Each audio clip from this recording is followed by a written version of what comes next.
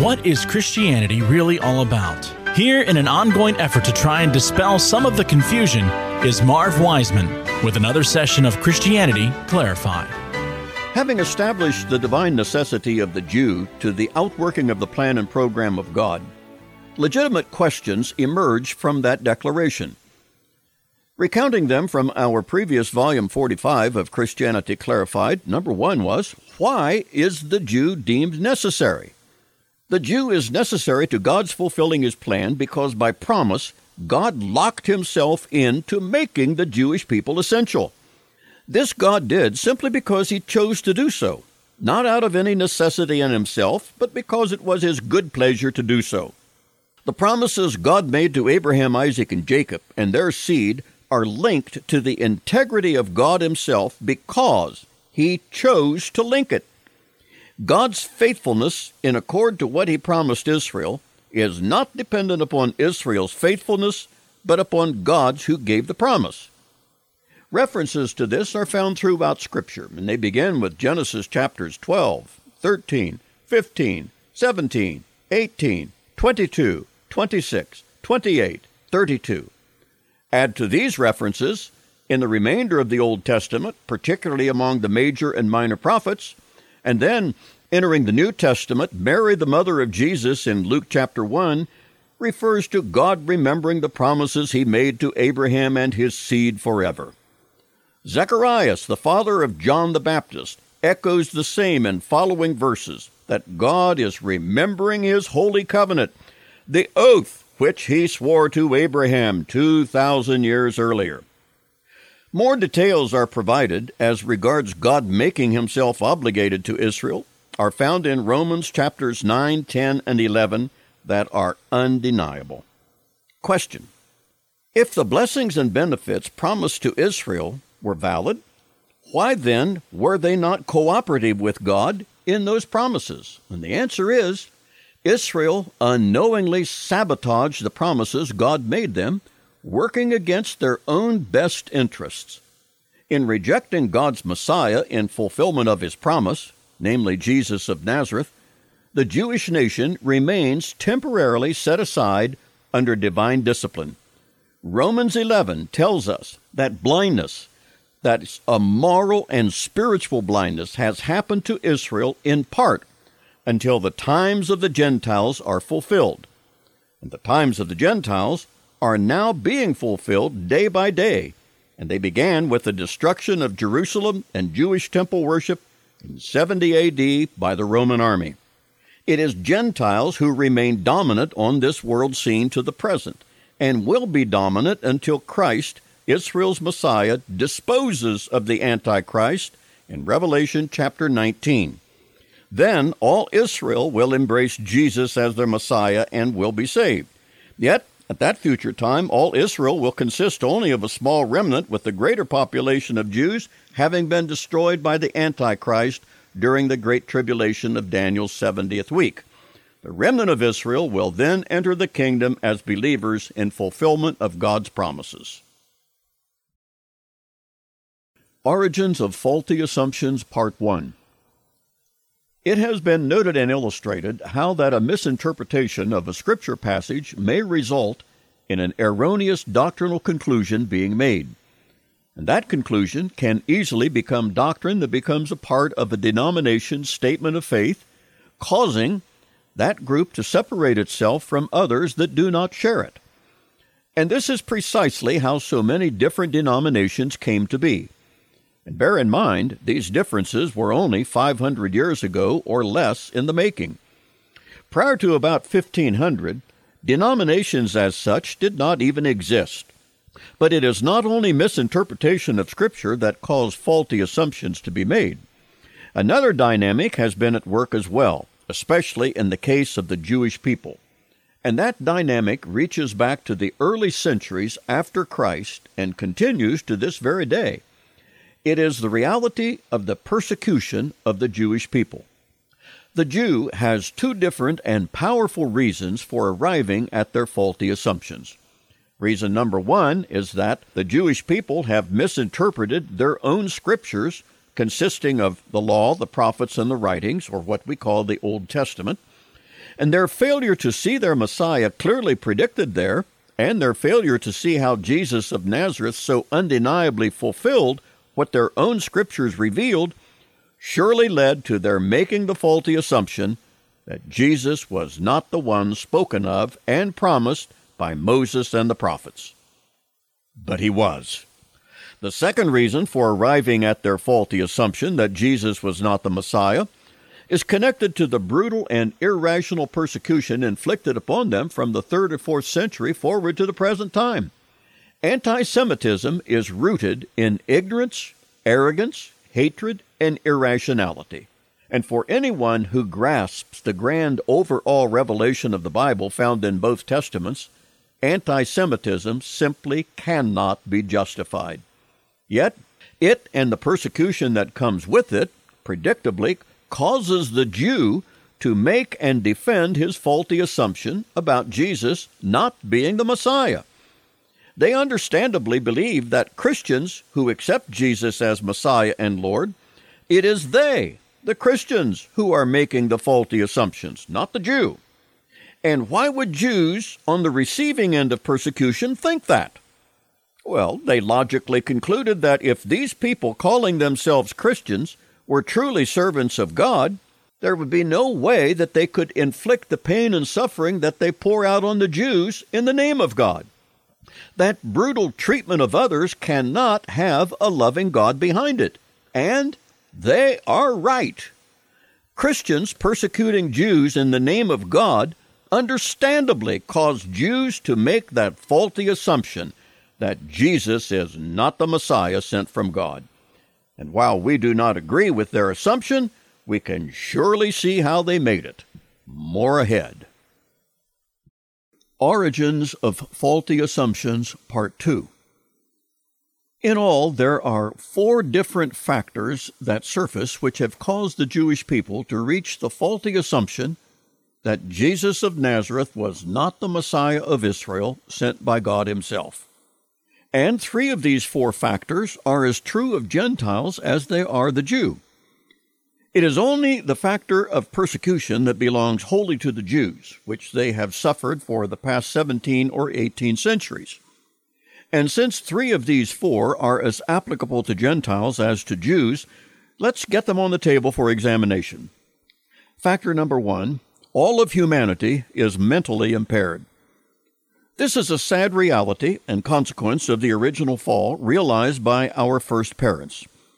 In Adam and Eve's disobedience of God, they entered a new sphere of being that God did not create in them. It is the state of moral and spiritual fallenness. Not only did they take unto themselves the consequences of spiritual and physical death, but their fallenness was a thorough fallenness extending to their mental capacity as well. The original intellect with which God created Adam and Eve also fell right along with the rest of their physical bodies. This means all their progeny, from Adam onward, sadly including us all as well, reason, think, conjure, devise, cogitate, meditate, extrapolate, all with a fallen and skewed intellect. Mankind in toto thinks with a warped mind. Our perception and perspective are often wrong. We do not possess the reasoning powers that allow us to correctly assess data and reach right conclusions. Hence, we all too often, reach wrong conclusions that invariably are acted out then in wrong actions. In a nutshell, this is what is wrong with the human race. It is our most major flaw. It has been powerfully and consistently applied since Genesis 3.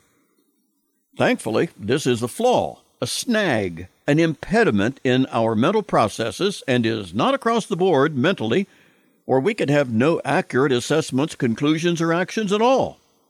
For then, the entirety of humanity would be one uncaged mass of mental incompetence. So, God be thanked that most of us have most of our wits about us, most of the time, that is. Seriously, it is the fact of the warping of the human intellect that allowed the likes of Adolf Hitler to embrace the Nietzschean nightmare of the Aryan or Nordic super race that made all other humans inferior to them, particularly the Jew, who thus deserved nothing more than extinction for having contaminated the human race. It is this skewed thinking that gives rise to much of the crime that abounds, the snuffing out of the lives of preborn babies under the guise of women's health care, the suicides that are becoming more common year by year, the inane concept of same-sex marrying, gender redefining, enabling one to abandon the gender with which they were born. All these and many more contribute mightily to a morally and socially dysfunctional culture. Pretty it isn't, but real it is. More insight just ahead. Jewish Faulty Assumptions, Part 1. Already revealed, but here reinforced, are the faulty assumptions made by Jews through the past 3,000 years that positioned them to reject Jesus of Nazareth as their Messiah. As also already revealed, Gentiles are as susceptible to making faulty assumptions as are the Jews. Chiefest of the latter has been their erroneous interpretation of their own Old Testament scriptures.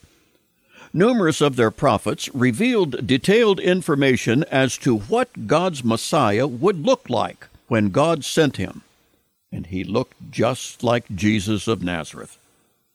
This son of David, birthed by the teenage Jewish maiden called Mary, stirred more controversy among the Jews than any other person ever did. Only one question begged an answer. Was he or was he not the promised one that should come? The commoners in Israel's population heard him gladly, were mesmerized by his teaching and his healings. Even Nicodemus, a well-respected, positioned Pharisee, interviewed Jesus in John chapter 3. His conclusion was that no man could do the miracles that Jesus did unless God was with him. But no abundance of miracles Jesus would do could suffice for the skepticism and negativity of the ruling class, including the high priest and his underlings. In the 5th chapter of John, Jesus told the Jews to search the Scriptures, for these are they which testify of me. But, said Jesus, you are not willing to come to me, that you might have life. The impediment for the Jews that did not believe was surely not due to a lack of evidence, but a lack of will. When he told them to search the Scriptures, he was no doubt referring only to the Old Testament, or Tanakh, which the Jews possessed, comprising the law, the prophets, and the writings. Jesus did this himself when in Luke 24, after his resurrection, he interacted with the 2 disciples on the Emmaus Road. Here we are told that, beginning with Moses and the prophets, he expounded to them in all the Scriptures the things concerning himself. He chided them, saying, O foolish ones and slow of heart, to believe all that the prophets have spoken. To be sure, an inadequate review of the Scriptures will surely result in inadequate results. The leadership, the Jewish establishment, clearly saw Jesus as a threat to their personal peace and position enjoyed from their collusion with the Romans who occupied their land. It was assuredly their warped and skewed thinking that allowed them to conclude Jesus was not the Messiah and was not sent from God. And it is this same flawed mentality that allows Gentiles as well as Jews to reach the same erroneous conclusion. Never forget, faulty assumptions produce wrong conclusions, which then produce wrong decisions and wrong actions. Jewish Faulty Assumptions, Part 2. Of the 4 factors that cause us to come to wrong conclusions about an issue, the Jews who confronted Jesus as to his identity had fallen prey to all 4 of them. Actually, they are interrelated. First, there is the reality of the fallen intellect that does not always serve us well. It is systemic to the Gentile as well as to the Jew. And then there is the second. It stems from a misinterpretation of Scripture based on faulty assumptions. No doubt arrogance on the part of the hierarchy had to have been involved as well. The arrogance of the Jewish establishment led them to believe that if Jesus of Nazareth really were the Messiah, they most assuredly would have recognized and welcomed him, but they did not.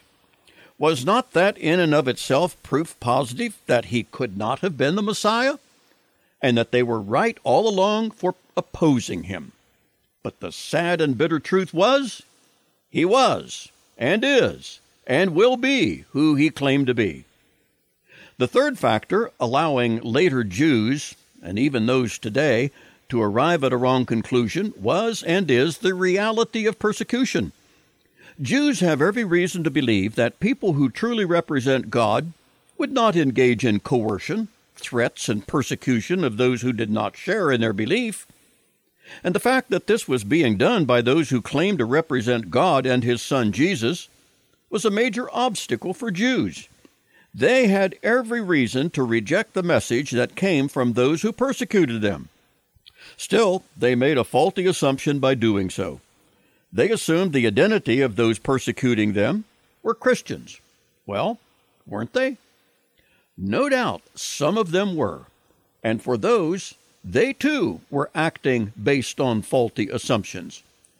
You do see, do you not, how pervasive this faulty assumption thing is? The Jews assumed that those called Christian who were persecuting them were accurate representatives of the Jesus they said they represented. Well, weren't they? Absolutely not. One cannot judge the values of a king by the behavior of his subjects. Christ has had and still has many who espouse his name while behaving in a manner completely contrary to him. Such was and is the sad truth of some who wear the name Christian. So, Jews made a faulty assumption by assuming badly behaving Christians represented the position of their master. But they did not. And then those doing the miserable representing also made faulty assumptions as well in assuming they were doing the bidding of their master with his approval by persecuting the Jews. And they were not. Can we not see how entangled and intertwined this thing called faulty assumptions really is? Well, we should, because it's why the world is the way it is, and we need to understand it. More ahead. Jewish Faulty Assumptions, Part 3. Our last session dealt with the first of 4 reasons why Jewish people do not see and receive Jesus of Nazareth as the Son of God and their Messiah. Firstly, it is due to their fallen and warped intellect that prevents people from seeing and understanding things as they really are. The entire human race is saddled with this skewed intellect, not merely Jews, but all Gentiles as well. It is systemic to humanity. The second reason for their rejection of Jesus is due to misinterpreting their own scriptures, wherein their Messiah is clearly depicted. As recorded in Luke 24, which we understand the Jews do not accept because it is in the New Testament, nonetheless, Jesus revealed to the disciples on the Emmaus Road that he was referred to in numerous passages from their Hebrew Bible, which at the time was all the scripture that existed. Jesus referred them to Isaiah chapter 53, in which Isaiah prophesied, "He himself took our infirmities and carried away our diseases." The fulfillment of this prophecy, given by Isaiah 700 years before Jesus was born in Bethlehem, was fulfilled in Matthew 8:16. "And when evening had come, they brought to him many who were demon-possessed, and he cast out the spirits with the word, and healed all that were ill." In Malachi 3:1, the Jewish prophet predicted, "Behold, I will send my messenger before your face, who will prepare your way before you." This was none other than God the Father speaking through Isaiah regarding John the Baptist, who was to prepare the way for the arrival of God's own Son, Jesus. And that, of course, was precisely what John the Baptist did when he introduced Jesus to Israel at his baptism. The Jewish prophet Zechariah predicted in chapter 9, "Say to the daughter of Zion, Behold, your king is coming to you, gentle and mounted on a donkey, even upon a colt, the foal of a beast of burden." Such is precisely how Jesus presented himself to Jerusalem on Palm Sunday in Matthew 21, just days before his crucifixion. The Jewish psalmist in Psalm 118 prophesied of the Messiah that when he came, he would be the stone which the builders rejected, This became the chief cornerstone. This came about from the Lord, and it is marvelous in our eyes. Again, Matthew records the fulfillment of that prophecy in chapter 21. For anyone with a modicum of objectivity, these passages need to be reckoned with. Are they all an elaborate hoax, or perhaps an incalculable coincidence? What are the mathematical odds of Jesus of Nazareth fulfilling these ancient prophecies in precise detail? Well, they have been calculated, and the number required to satisfy the probability of coincidence is staggering. Hold on. An attempt will be made to pronounce that number, and it's up next. Jewish Faulty Assumptions, Part 4. The previous session of Christianity Clarified mentioned the likelihood of Jesus of Nazareth fulfilling the prophecies given of the Messiah by several of Israel's prophets, and doing so merely coincidentally. It was asked, what would be the odds, the mathematical probability of that being the case? That number, reflecting the possibility of Jesus having done so merely by coincidence, has been calculated by Peter Stoner and is quoted in the book Evidence That Demands a Verdict, authored by Josh McDowell. Crunching the numbers, here is Dr. Stoner's calculation. The mathematical probability that just 8 of the 60 prophecies given in the Old Testament about the coming Messiah being fulfilled by mere coincidence would be 1 chance in 10 to the 17th power. That is 1 in 10 with 17 zeros after it. All 60 being fulfilled by coincidence equals an equally unpronounceable number. What can possibly be said to refute or deny those numbers?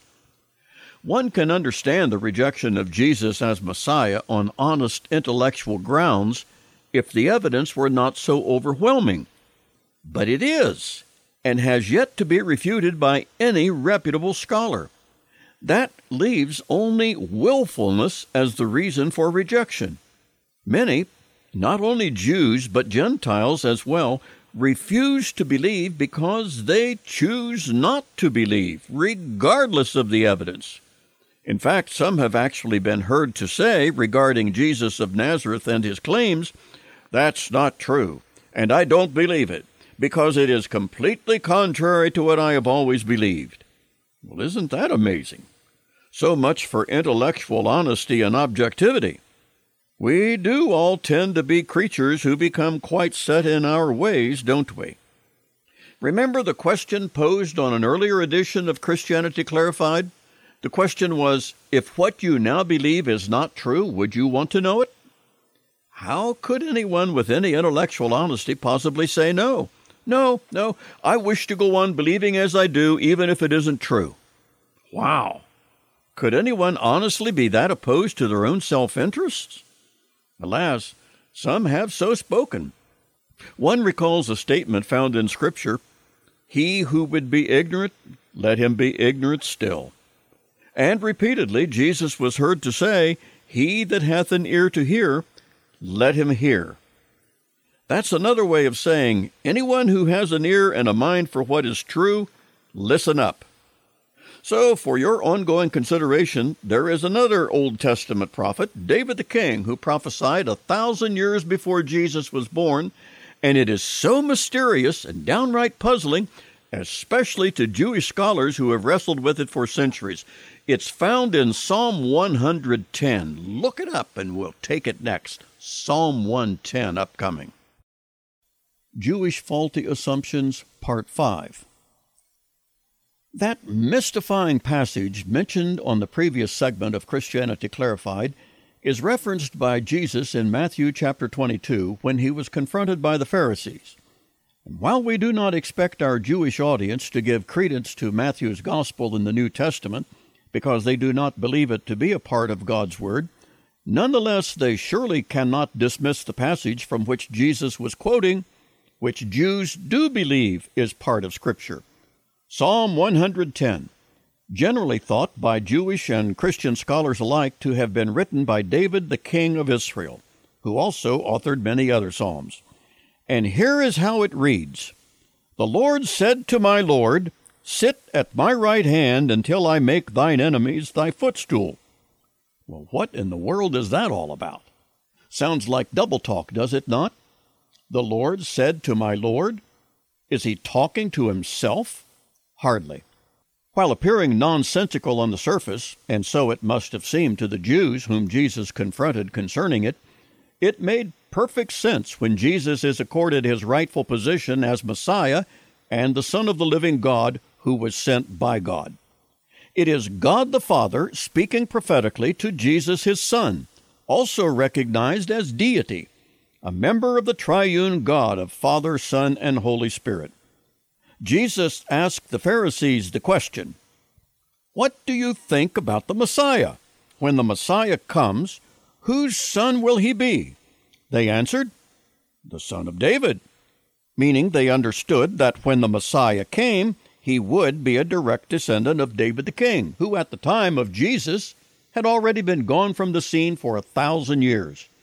When they correctly answered the Messiah would be a descendant of David, then Jesus asked, Then how does David say, The Lord said to my Lord, Sit at my right hand until I make thine enemies thy footstool? If David calls this Messiah who was to come, Lord, then how is he his son? The Matthew text tells us no one was able to answer him a word. The Jews still have no coherent answer to that. The simple answer is, and it is simple, once Jesus of Nazareth is recognized for who he claimed to be, is that even though David had lived and died 1,000 years before Jesus was born in Bethlehem, yet Jesus, the Son of God, predated David the king and reached back into eternity. As Messiah, Jesus was and is David's Lord in his deity. In his humanity, he became flesh when conceived in the womb of Mary. Jesus, the Messiah, was both King David's son, reflected in the genealogies of Matthew and Luke, and David's Lord as well. Thus, the puzzle is solved, but only by recognizing Jesus to be who he said he was. Jewish Faulty Assumptions, Part 6. All of us are very susceptible to making the faulty assumption. And when making a faulty assumption regarding the interpretation of a given passage of Scripture, a doctrine becomes part of one's statement of faith that often follows. This is the greatest reason so many denominations, splits and splinters, exist, including those Protestant groups that came out of Roman Catholicism, and the numerous Protestant groupings that came out of the Protestant Reformation, and later the Anglican or Church of England. Actually, it was the Jewish people who led the way in making faulty assumptions that were based upon a misinterpretation of their own Old Testament scriptures. Already noted was the fact that the Jewish people, just like us Gentiles, all reason with a skewed logic and an impaired intellectuality. No one in the human race has escaped this reality. This is what allows men to arrive at the kind of bizarre conclusions that we do. And this greatly aids us all in reaching faulty assumptions and then building upon them. So, our fallen minds plus our faulty interpretation of Scripture are related. It is our fallen minds that aid us in reaching faulty assumptions, and then, consider, at least for the Jew, the persecution factor. This greatly enabled Jewry to reach wrong or faulty assumptions about Christians and the faith of Christians. Little wonder the Jews wanted nothing to do with the Christian faith. After all, those were the very people who persecuted, vilified, and frequently murdered thousands of innocent, often helpless Jews. And this persecution was maximized in the Holocaust of the 1940s. The record of Jewish persecution is sordid and well documented, deserving full exposure and condemnation. This persecution is the third dynamic that makes it very hard for the Jewish people to embrace Christianity. And whether those who persecuted so many Jews for so many years, actually centuries, Whether they were truly Christians or not, the persecution was nonetheless usually carried out in the name of Christianity, whether from a Roman Catholic or Protestant source. For certain, such brutal persecution was a major turnoff of Jews, and still is to this day. Add to that, even now, some would object that entirely too much time and attention is being given to the Jew. After all, he makes up such a tiny percentage of humanity. Is it really necessary and wise to be focusing so much on the Jew? After all, they were responsible for the death of the Messiah, Jesus Christ, weren't they? So, here on Christianity Clarified, some would tell us, let's move on here and leave the Jew behind, okay? No, it's not okay. And you'll hear why not upcoming. Jewish Faulty Assumptions, Part 7. Without apology, and for 3 good reasons, we are devoting an inordinate amount of time and space to the seed of Abraham, Isaac, and Jacob, also called the Jewish people. In response and in defense of our focusing upon the Jew, there are, as stated, 3 reasons for doing so. That is, for focusing upon the Jew. Reason number 1, God does. Reason number 2, the Bible does. Reason number 3, Satan does. That triad is sufficient, so we begin with number 1 and say, God does. That is, God devotes an inordinate amount of time, care, and interest upon the Jewish people. Their history began with Shem, one of the 3 sons of Noah, who became the father of the Semites. As early then as Genesis 12, as noted several sessions earlier, God has made a special people out of the descendants of Abraham, Isaac, and Jacob, through whom he promised all the world would be blessed. So, if you belong to this world, you are one of those blessed because of the Jew, whether you know it or not, or whether you believe it or not. For the believer in Christ, it is always wise to focus on whatever God focuses on. God focuses on the Jewish people. I know. If God cares for the Jewish people so much, where was he when 6 million of them perished in Hitler's death camps? That's a very good question with equally good answers, and they will come later. And for the Bible, are you aware that every single page of this blessed book had a Jew for the human penman? Many naive Christians think the Jews wrote the Old Testament, but the New was written by Christians. Utter stuff and nonsense. Those human penmen inspired of God to write the New Testament were all Jews, every one of them. It's a misnomer to call them Christians, but much more correct to call them believing Jews, or as some Jews refer to themselves when believing in Jesus as completed Jews. But Jews they are, were, and always shall be.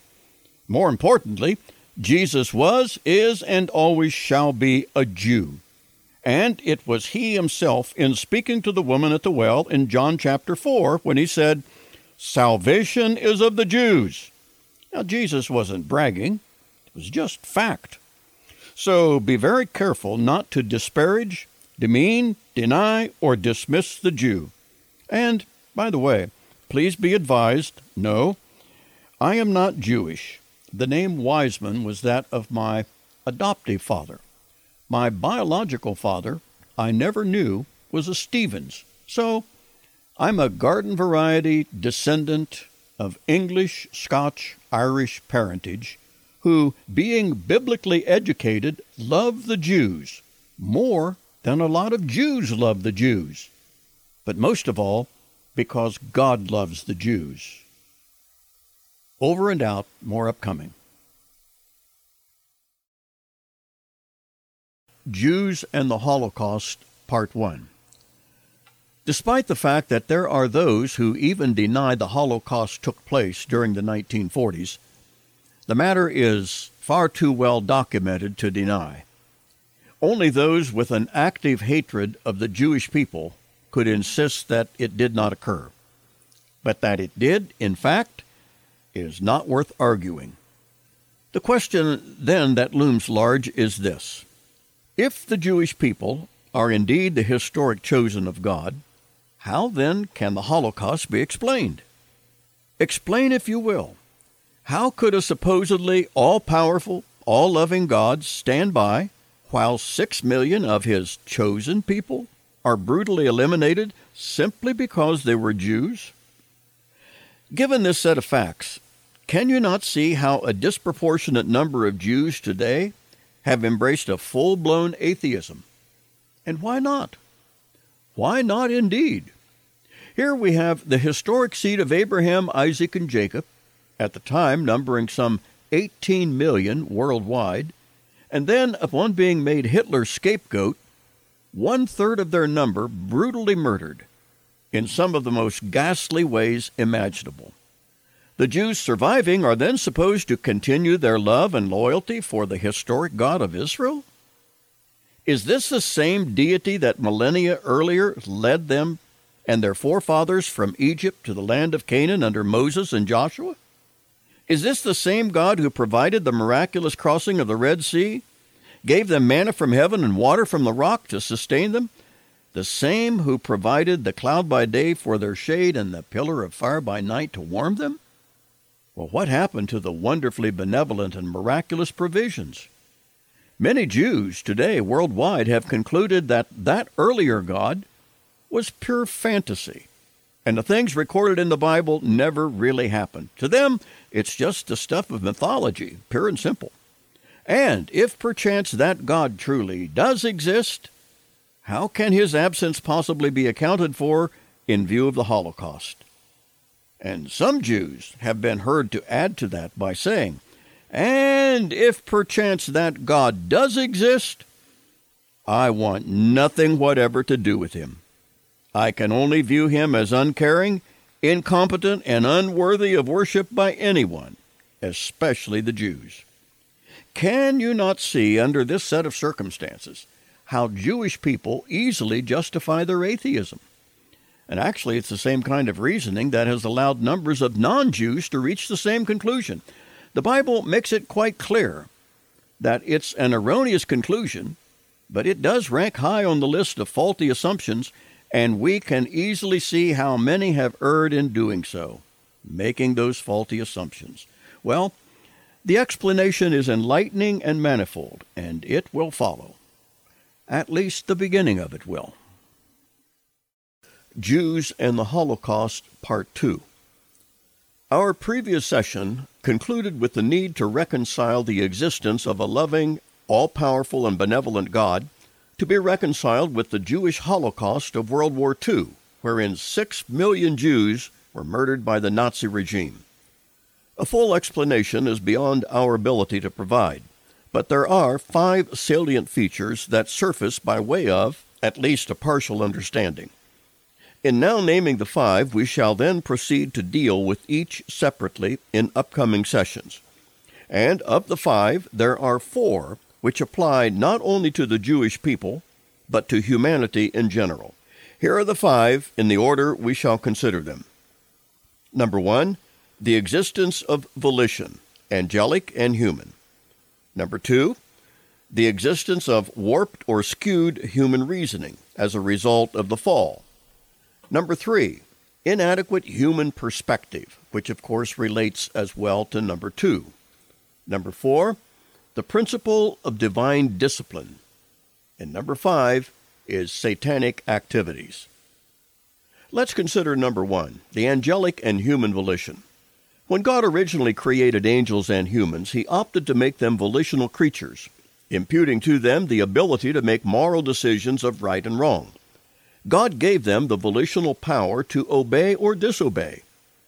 It was either this or make them as robots programmed to only comply with the Creator and not have the capacity to disobey. But God chose the former. He went with volition and bestowed this capacity upon both angels and humans. And both angels and humans exercised their volitions in disobedience to their Maker. In doing so, their innocence was forfeited, and they became alienated from the God who made them. The angelic first was Lucifer, who would become Satan. The name means adversary. Sometime later, this adversary deceived and seduced Adam and Eve to do likewise. Consequently, That which God earlier pronounced very good in Genesis 1:31 could no longer be called that. Now it had become corrupted through man, to whom God had given dominion. Whereas prior to their disobedience, it was God, their Creator, that had been the center and object of their focus. But that all seemed to change, so that now they themselves as individuals became their own center. And this is the origin of human self-centeredness. It has always been and remains rampant throughout humanity. It is, of course, the bedrock of all human conflict and allows mankind to do very brutal and unthinkable things to his fellow humans, hence the horrors of the Jewish Holocaust and other like atrocities. Such is the price tag for man having a free will. He uses it, often in a way that injures others while satisfying himself. Pretty, it certainly isn't, but real, it certainly is. This, in large part, explains the Holocaust, but where is God in that? Upcoming. Jews' Volition and Persecution, Part 1. It's a multifaceted issue we are now considering. At the outset, the subject related to faulty assumptions of the Jews, and critical to that is the question about reconciling the existence of a loving and powerful God and his seeming lack of involvement by permitting the Jewish Holocaust to take place. Also revealed was the far-reaching consequence of God having endowed angels and humans with the power of volition, that is, granting to them a will, allowing the making of moral choices. History is replete with men and angels having made some very evil, brutal choices, evidenced not only in the Holocaust, but in unspeakable other ways humans have brutalized humans.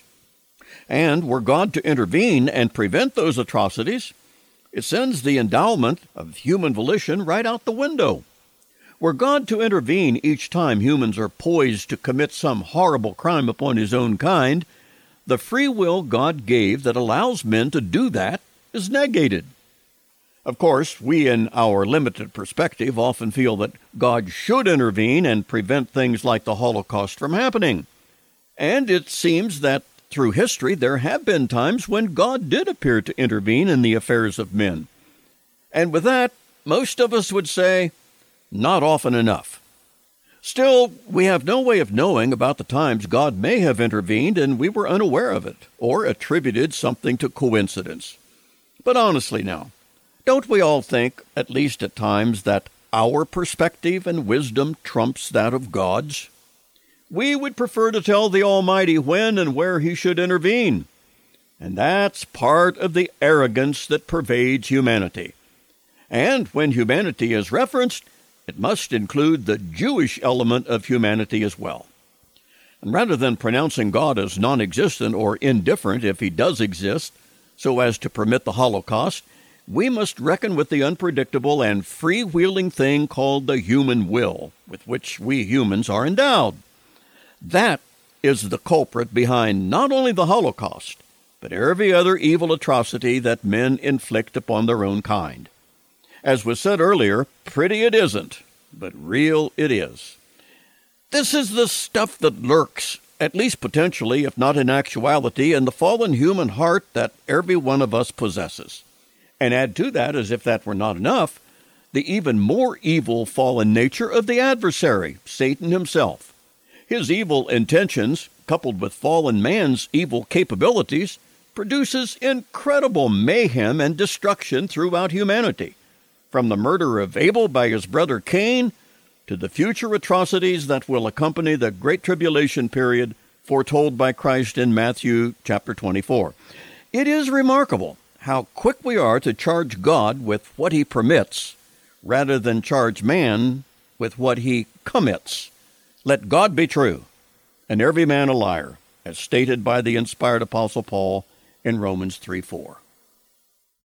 Jews' Volition and Persecution, Part 2.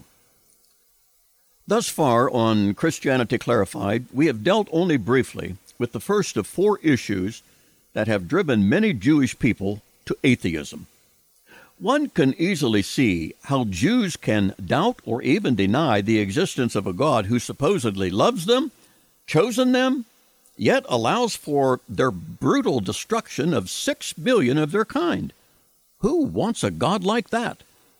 It was explained that this unspeakably ugly atrocity was possible because humans do possess a will or volition. And while this allows us to do many kind and loving things for one another, it also allows us to be brutal and inhumane, such as that of the Holocaust. Secondly, all of humanity is hindered by an intellect that is as fallen as the rest of our bodies. We are all reasoning with the skewed logic that allows us to reach some very irrational, sometimes nonsensical conclusions. And yes, this intellectual warping includes even the likes of our Einsteins, Da Vinci's, Michelangelos, and so on. In using a fallen intellect, Jews and Gentiles alike may arrive at the faulty assumptions that there surely cannot be a God who would permit the atrocity of the Holocaust. But there is, and his doing so is connected to the previous segment that dealt with human volition. The intellectual skewing of our reasoning powers is added to that of the volition issue. Then, a third is the biblical reality very prominent in the Jewish Bible that consists only of what Christians call the Old Testament, and in it, repeated references are found whereby God made good on his threats of discipline for the nation of Israel, because they willfully disobeyed him time and again, using that volition of theirs. In fact, one may say such was the repeated theme of all the Jewish prophets, major and minor. Predicting them, Moses sternly warned the Israelites in the last chapters of Deuteronomy that God would drive Israel out of their land and scatter them throughout the world if they continued in their disobedience. Well, they did, and God did. And all the prophets emphasized the same, and all were met with ridicule and rejection. Their tone changed, however, when fulfillment of what Jeremiah predicted came to pass. The heathen monarch Nebuchadnezzar the Babylonian besieged Jerusalem and leveled it, along with the walls of the city. Then the surviving Jews were taken captive to Babylon, where they remained until that disobedient faction died off in a captivity of 70 years. Repeatedly, Israel suffered divine judgment as God brought pagan neighbors who subdued them and placed them in servitude.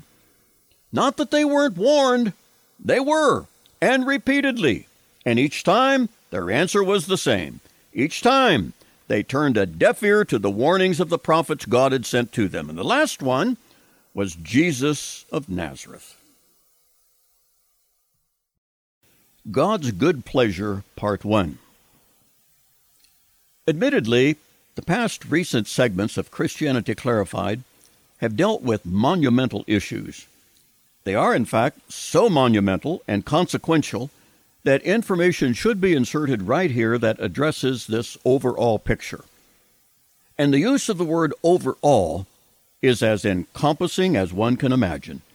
It is so overall that it gives rise to the philosophical and theological issue of the ages, namely, why is there something rather than nothing?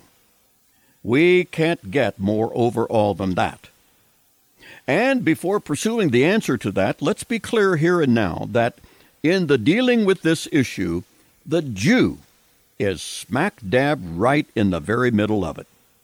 As we have said before, the Jew is strategically critical to this larger issue because God has made the Jew critical, and he did so without asking the advice or permission of anyone. Perhaps the clearest and most succinct of all the answers as to why there is something rather than nothing is found in an easy-to-overlook verse in Revelation chapter 4, verse 11. It says, "Worthy art thou, our Lord and our God, to receive glory and honor and power, for thou didst create all things, and because of thy will they existed and were created." The Old King James Version says, "For thy pleasure they are and were created." The motive behind there being something rather than nothing is clear. It is because God was pleased to create.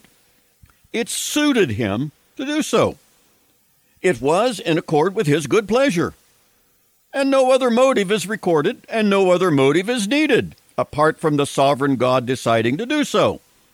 But that does not satisfy our curiosity. Namely, we want to know why it was God's good pleasure to do so. What made him decide to create anything or anyone? And to the great disappointment of many mortals, God has not been pleased to satisfy our curiosities, but is intent in revealing only what he wants us to know. And he is exceedingly gracious in doing even that, though some still find fault even with that. Probably topping the list of human questions about creation that most mortals would have is stated something like this. If God is all-wise, knowing, and powerful, surely he knew the misery and human suffering that would result from his having created as he did. Why did he do that? Of necessity, he had to know of the carnage and conflict that would result from having made the world that is. In God's defense, one might insist that God did not make the world that is, but the world as it is now. It was man's sin that made it as it is. True. But didn't God know that as well? That is what it would become? Then why did he do it? Next, we shall begin with why many think he did, but he didn't, and it's upcoming. God was never lonely. Many are not satisfied with the reason given earlier by the Bible itself when it states that all things were created by God simply because it pleased him to do so. What it was that caused him to be pleased, we are not told. And this has led many mere mortals to humanize God by saying, well, God was lonely and needed the fellowship with created beings. Some even insisted he longed for such and was prompted to create in order to satisfy that longing. There's no question about it, that certainly would humanize the deity. But it is theologically and doctrinally absurd. The triune Godhead, commonly referred to as the Trinity, is comprised of Father, Son, and Holy Spirit. Nothing we humans call fellowship could ever equal that already enjoyed perfectly among these three beings constituting the one God. Further, God is fully self-contained. This means he need not go outside himself to serve any perceived need he might have. We mortals do this constantly by drawing from outside ourselves the air we breathe, the water we drink, and so on. But not so with the deity. Whatever God may have that we, for lack of a better word, call needs, he fully satisfies within his own person and nature. The Trinity is quite content and in need of nothing and no one. This is akin to what we say about God being a God with no limitations. Such is evidenced in the three major descriptions of the deity commonly called omnipotence, or all-powerful, omniscience, or all-knowing, and omnipresence, as in everywhere present at one and the same time. These features, commonly called the attributes of God, separate the Creator from the creature. That God decided to create beings, whether angelic or human, simply because he was pleased to do so, remains the only reason given as referenced in Revelation chapter 4 and verse 11. Yet, a major question remains on the part of many of us humans. Since God is omniscient, that is, all-knowing, he surely knew the conflict and heartache that would result. Knowing full well in advance of the rebellion of Lucifer and the consequent disobedience of Adam and Eve, whom Lucifer or Satan induced to disobey, why then did God go ahead and create either angels or humans? It's a question most of us cannot help but ask. And along with the earlier response that God created because he was pleased to do so, there is one other response that follows hard on the heels of the first about God merely being pleased to create, that we saw in Revelation 4:11. This additional response also emanates from heaven and from the same group that gave the earlier answer about God's original motive. And it's coming up in our next segment of Christianity Clarified. Join us, please. Creation and redemption meet. The question is quite legitimate.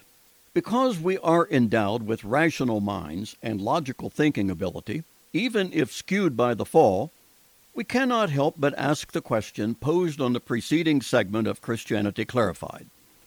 How could a good and loving God justify creating angels and humans while knowing the negative and painful consequences that would follow? Conflict with nations at war taking millions of lives, disease, death, and human misery, incalculable, are all a part of what followed creation. Yet, God, obviously aware of all that would be coming, how could he justify setting all those potential negatives in motion when he decided to create? The only answer that provides satisfaction, at least for many, is also found in the last book of the Bible, located in Revelation chapter 5, just after that in chapter 4, that ascribes God's having created all things because he was pleased to do so. Chapter 5 and verse 9 records a song sung by the same 24 elders as in chapter 4 about creation, where we are told they said as regards creation. Yet in chapter 5 it is recorded that these same 24 elders sing a new song. And the words to their song were to Christ the Lamb of God, saying, "You are worthy to take the scroll and to open its seals, for you were slain and have redeemed us to God by your blood out of every tribe and tongue and people and nation, and have made us kings and priests to our God, and we shall reign on the earth." It might be noted that in regard to creation in chapter 4, the 24 elders said what they said, but in regard to redemption in chapter 5, they sang a new song about redemption. The difference being between their singing and their saying should not be lost. It appears, at least on the surface, that whereas creation was credited and acknowledged as from God, redemption is credited with an emotion that required singing, and mere speaking would not do. For these disclosures, both creation and redemption, to be revealed at the end of the Bible and at the end of the age as we know it, seems to put the two together as a package. God, being omniscient as he is, was not only pleased to create, but knowing full well how that creation would go astray, also provided redemption for the purpose of bringing it back. The prodigal world will be redeemed and returned to its state prior to its ruination. It all gives an enforced meaning to the expression also found in Revelation 13, verse 8, that describes the Lord Jesus Christ as the Lamb of God, slain before the foundation of the world. Yes, God knew the path the world would take through its fallenness, and he already had the plan of redemption well in mind when he created it. Still, some would object that all that ruination is not adequately justified even by redemption, and that will be addressed in our next segment. The appropriate end of all creatures. The issue at hand concerns whether God was justified in creating angels and humans with a volitional capacity to rebel against him. The rebellion of both angels and humans resulted in catastrophe. Violence, disease, death, for countless numbers, has occurred over thousands of years and continue to this present day. Does the fact that God also provided for creation to be restored via his redemptive plan through Christ the Redeemer, does that justify his having created beings who are subject to that? And who is capable of answering that? Well, surely not fallen man or angels. So who else remains for giving the answer to that but the Creator-Redeemer himself? The answer is loud and clear in the 9th of Romans, saying, "Does not the potter have power over the clay from the same lump to make one vessel for honor and another for dishonor?" Here we are told the potter has complete discretion over the clay. That the clay should have any say-so is unthinkable. Thus, by virtue of creation, the Creator alone has the prerogative to determine what his creation will be and its final disposition. All hinges on the good pleasure of the Creator, not the creatures. The final disposition of all, whether angels or humans, might be described as fitting or appropriate. But again, appropriate according to whose assessment? It cannot be fallen men or angels. And the conclusion then, like it or not, what is deemed appropriate is what the Creator deems appropriate. Such should actually afford us great comfort. The final disposition of all creatures will be precisely what it ought to be: appropriate, fitting, and appropriate according to the only one who is qualified to determine what appropriate is. Such can only be decided by the omniscient, omnipotent, just, and merciful Creator, and it will all be as it ought to be for every being involved. There will be no complaints and no appeals, nor need there be.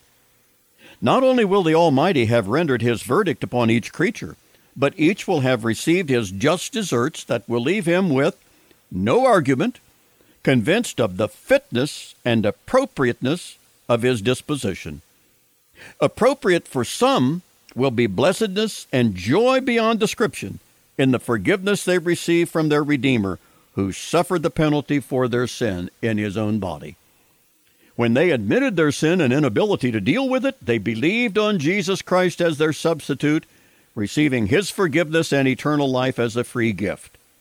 Those refusing that forgiveness will have an appropriateness of their own, fitting to them, and it will be the opposite of the blessedness and joy of the redeemed. But for them, it will be just as appropriate. So, which will it be for you? Reviewing the Big Five. As explained on earlier segments of this CD, Volume 46, five dynamics are largely responsible for virtually everything that has transpired on planet Earth since Genesis chapter 3. Those five dynamics are, number one, human volition, and the second is the skewed or warped intellect of all humanity, that's Jews and Gentiles, that prevents us from correctly assessing information and then drawing right conclusions. We call these faulty assumptions, and we are all partakers of them to one degree or another. Number three of the Big Five relates to the inadequate human perspective. One can see it's closely related to the second that was identified as the warped intellect possessed by all of humanity. And then a fallen intellect and an inadequate human perspective are not synonymous, but they are surely closely related. It's that fallen intellect that virtually guarantees an inadequate human perspective. The latter simply means our limited knowledge assures us we do not have a full perspective or knowledge of anything, thus enabling us to often draw wrong conclusions, as is the case also with our fallen intellect.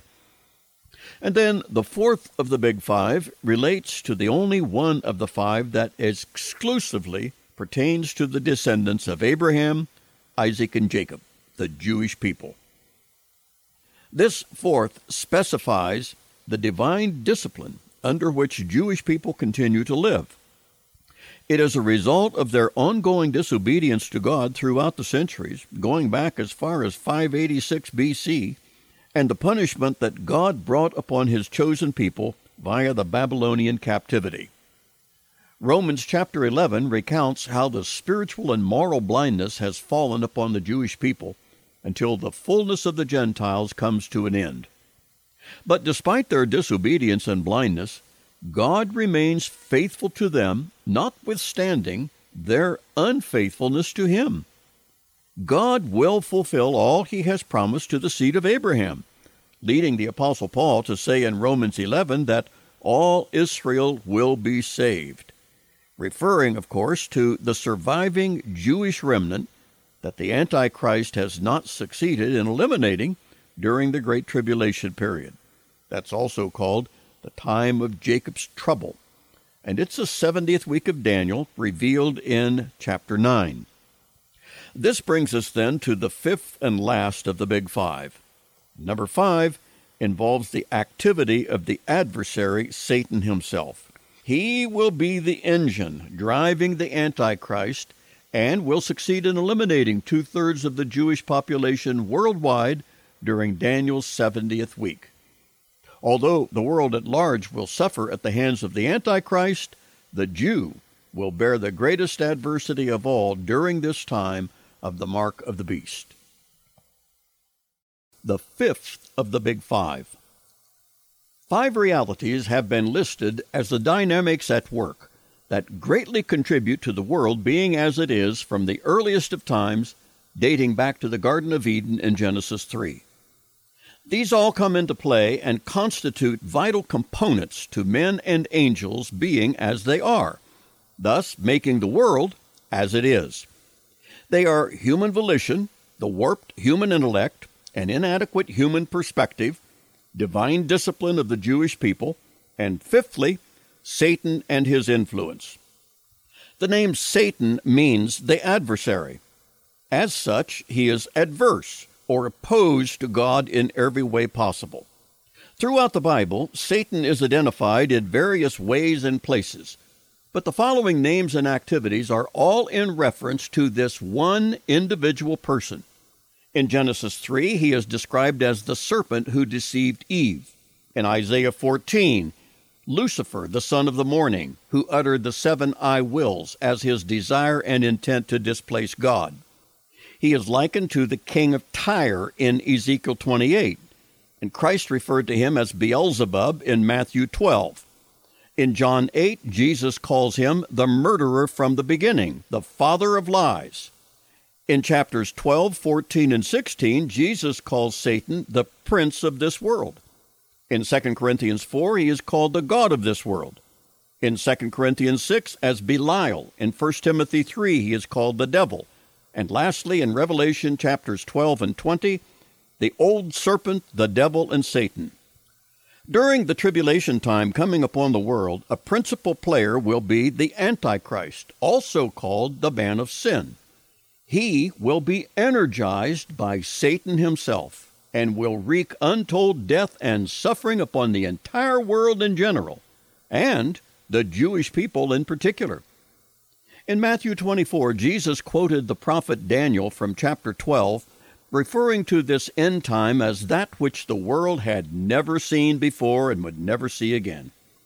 It's also called the time of Jacob's trouble in Jeremiah chapter 30. The Antichrist will succeed in making the Jewish people the scapegoat for the entire world, blaming them for all human ills, much like Adolf Hitler did in Europe. Hitler succeeded in annihilating 1/3 of the Jewish people worldwide, but the Antichrist will eliminate 2/3 of the Jews throughout the world. Considerably greater and even more brutal than the Holocaust, if one can imagine that. And why? Principally to prevent God from fulfilling his promises to the seed of Abraham. This is the principal way Satan will attempt to thwart the plan and program of God.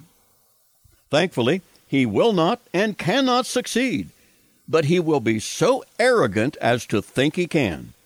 Satanic activity and his devices is the 5 of the Big Five, explaining the world as it is and will be.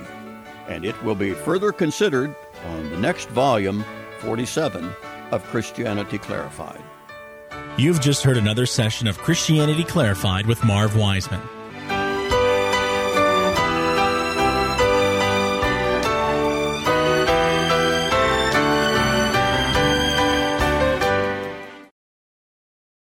A preview of upcoming volume 47. What has been labeled as the 5 dynamics contributing to making the world as it is has been briefly explained on the just concluded volume 46 of Christianity Clarified. The last and 5th of those presented dealt with the archenemy of God, Satan himself. And on the upcoming volume 47, it will be shown how Satan has been active in opposing God from the time of his original rebellion.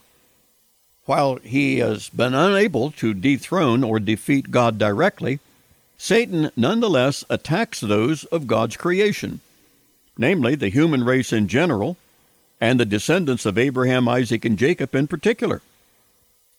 This is because Satan fully understands the commitment God has made to the Jewish people, the seed of Abraham, and he has and will bend every evil effort to prevent its fulfillment.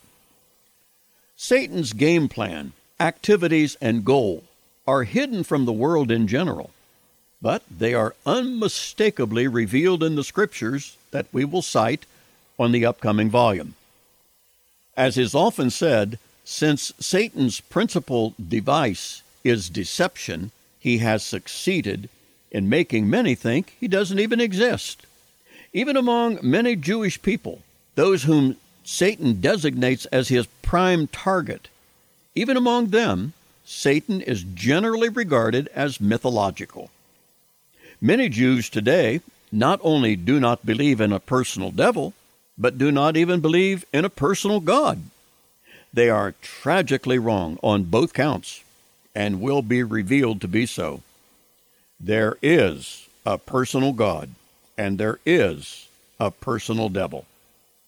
While God calls the Jewish people the apple of his eye, Satan has painted that proverbial bullseye on the back of the Jews, largely unbeknownst to them.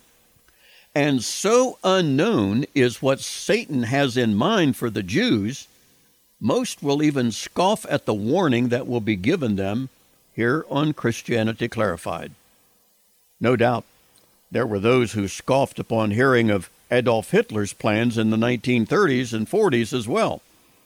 But make no mistake about it, there will be a showdown culminating a great cosmic conflict, and the Jewish people will be targeted in the very midst of it all.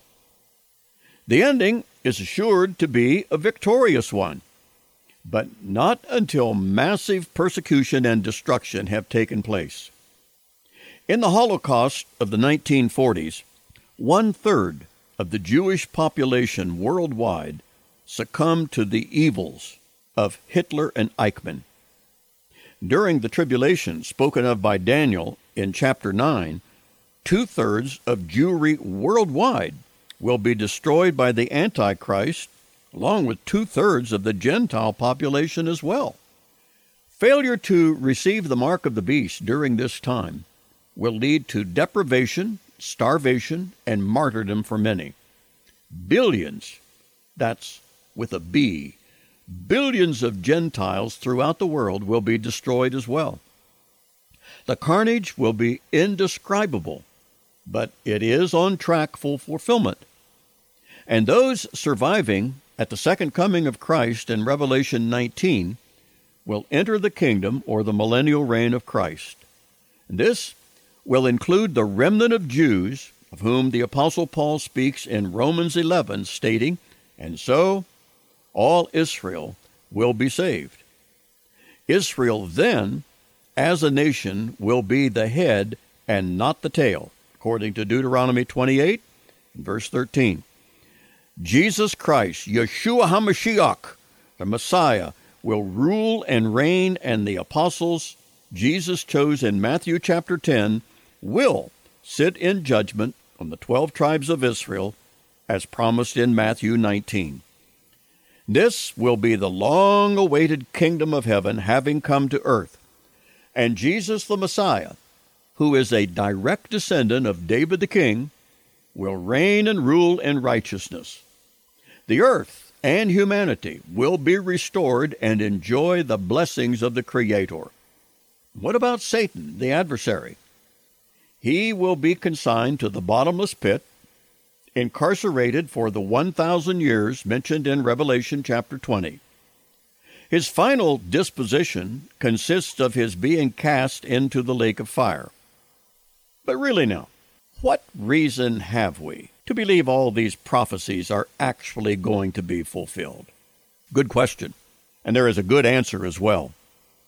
The best guarantee that prophecies yet future will be fulfilled are those numerous prophecies that have already been fulfilled, and quite literally so. There has not failed one good word of all that God has promised. He is the ever-faithful God. God will fulfill all he has promised to Israel, the apple of his eye. Gentiles also will be blessed via Israel, hearkening back to the original call by God to Abraham in Genesis 12. I will bless those who bless you, and I will curse him who curses you, and in you all the families of the earth shall be blessed. So, Jews, Gentiles, you can take it to the bank. God says so. More as to how this will transpire, especially at the hand of the adversary, will be forthcoming in Christianity Clarified, Volume 47. So this is Pastor Marv Wiseman. Thanks so much for being a part of our studies. May the Lord richly bless you.